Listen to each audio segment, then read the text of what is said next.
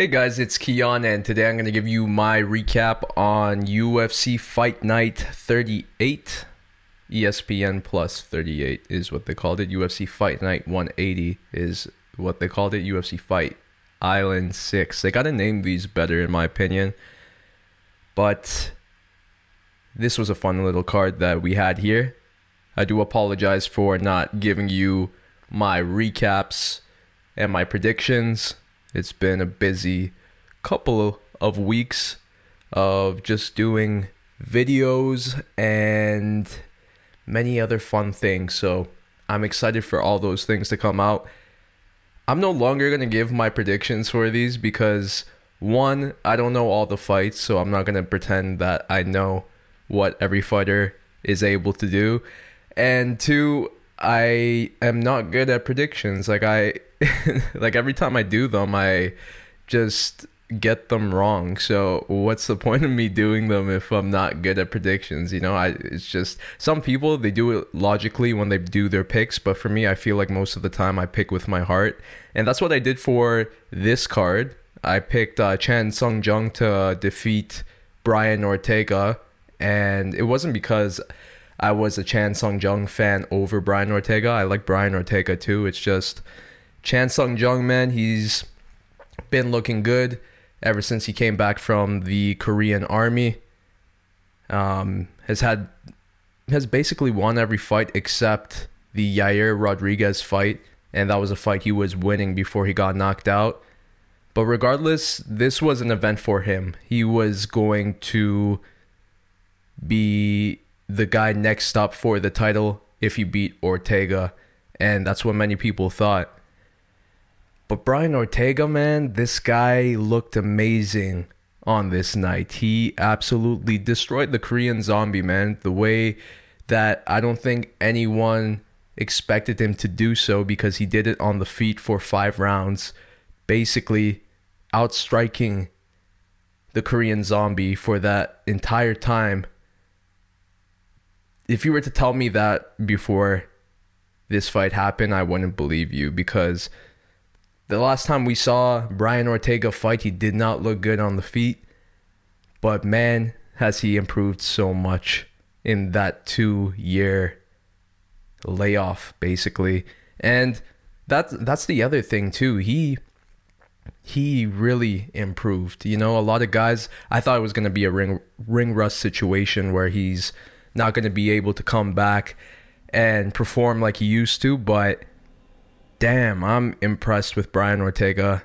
For 5 rounds, he looked like a guy that couldn't be beat on that night. So for him to do this against a Korean Zombie who had so much momentum behind him going into this fight, I'm impressed with Brian Ortega, and it definitely earns him a shot at the title against Alexander Volkanovski, in my opinion, because that's the thing, man. 2 years off, and then you fight the Korean Zombie who's on like a hot streak right now, and you defeat him like that for 5 rounds, not even a submission or a knockout. You basically outstrike him for 5 rounds, and he's one of the best strikers in the featherweight division, in my opinion. Always moving forward, and he was doing a lot of that in this fight, but Brian Ortega was just picking him apart every time the Zombie moved forward or threw something. He countered with some nice combos of his own. So I'm excited for Brian Ortega against Alexander Volkanovski. That's going to be a really good fight that will happen in the near future, I assume. But let's move on to the co-main event of the evening, which was former UFC strawweight champion Jessica Andrade. She defeated Katlyn Chookagian, and this was Jessica Andrade's debut at not UFC 125, at the flyweight 125 division. This was her debut. Man, it was a pretty competitive first round. I'll say that. Katlyn Chookagian was doing pretty good overall in that round, and you could probably give her that first round, in my opinion, maybe. I'd have to watch it again. But near the end, man, that body shot was brutal by Jessica Andrade. She ripped it perfectly, and that the problem was that Katlyn immediately showed that she was in pain. If she kind of tried to hide it a little bit, maybe she would have been able to survive to the second round, but she was in so much pain, and I just love the killer instinct from Jessica Andrade in that moment, because a lot of people wouldn't be able to finish a fight in like that short amount of time after hurting their opponent, but she was able to do so. In my opinion, I think this is a performance that earns her a title shot. This is the same exact situation as Brian Ortega. She came back basically. I would call it a comeback because she's going to a new division. It's a different way of coming back, and she looked good. She looked so good in a division that there's not really much going on right now in the 125-pound division. And for her to be a former UFC champion, it's perfect if they want to make a fight with Valentina Shevchenko. And to be honest, that's a matchup that I'm excited for if that happens. I really hope it happens next after she defeats Jennifer Maia. That's so bad to say, but that's just what it's come to at this point, and I don't think it's going to change anytime soon. Just my opinion. But overall, Jessica Andrade, Valentina Shevchenko, what a fight. That would be an exciting fight. Sign me up for that. And who knows, man? Maybe Jessica Andrade could... Imagine she wins the flyweight belt too. That would be wild. But who knows, man? She looked good in this fight. She could look good against Valentina Shevchenko. Who knows? Who knows? I'm just saying who knows all the time. Jimmy Crute, he defeated Modestas Bukauskas. Bukauskas. Jimmy Crute. Looking really good after he was coming off a win. Was it a win off against...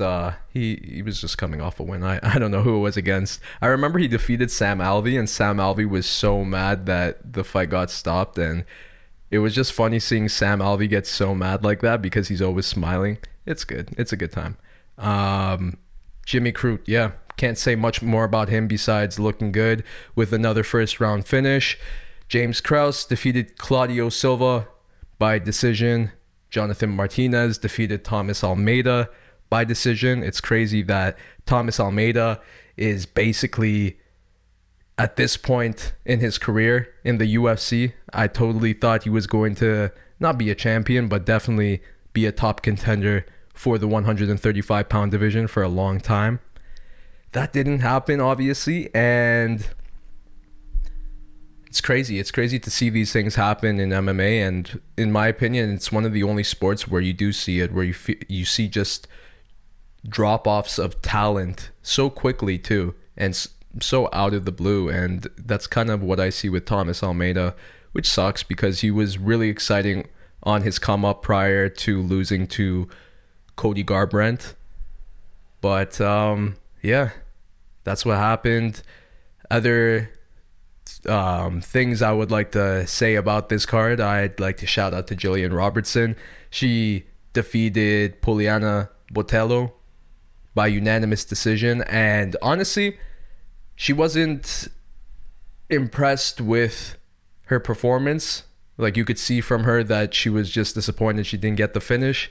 I would say her ground and pound improved so much, and I know that was something she was talking about, that she wanted to finish a fight again with ground and pound. She didn't get it this time, but I definitely think in the future she can.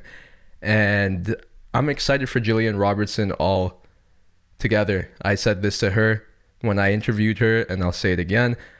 She has a great chance at becoming a champion and fighting Valentina Shevchenko one day for the belt.